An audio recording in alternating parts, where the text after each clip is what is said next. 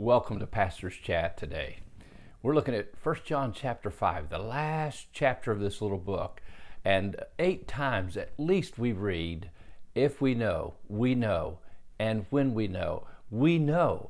There are some things that we can know for sure. And that is so exciting, especially in this world of uncertainties and confusion and all the chaos that's going on all around us. It seems like every day, to have some full assurance about some things. Well, what we've learned so far is we can know who a real Christian is simply because the Bible teaches us a one who is born of God does not practice sin. He obeys the commandments of God.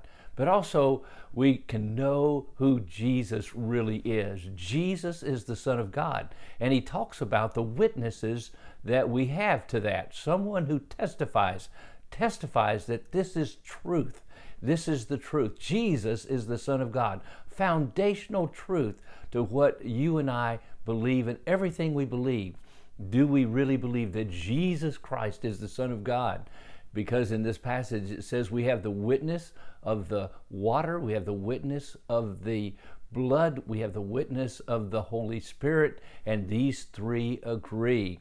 Now, we have the witness of God, which is greater than the witness of man through these witnesses. And so Jesus, you can be assured, is the Son of God. And when you come to that conclusion, it should settle everything.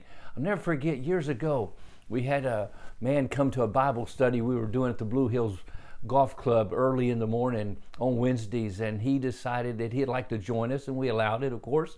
And after studying the Gospel of John for months and months and months, one day, this agnostic, this man wasn't sure what he believed, who was raised in a different religious background and hated religion, he hit the table, he raised his hands, and he said, that settles it, that settles it, that settles it. If Jesus is the Son of God, it settles everything. We saw a transformation take place in this dear man's life. Well, he's in heaven today because he believed that Jesus is the Son of God. Well, I want to encourage you, believe Jesus is the Son of God. Now, if there's anything that you and I really want to make sure that we know for sure, we want to know for sure that we have eternal life. So we can believe that we know that Jesus is the Son of God, but we need to know that we have eternal life, meaning what happens when we die? What's going to happen when you die?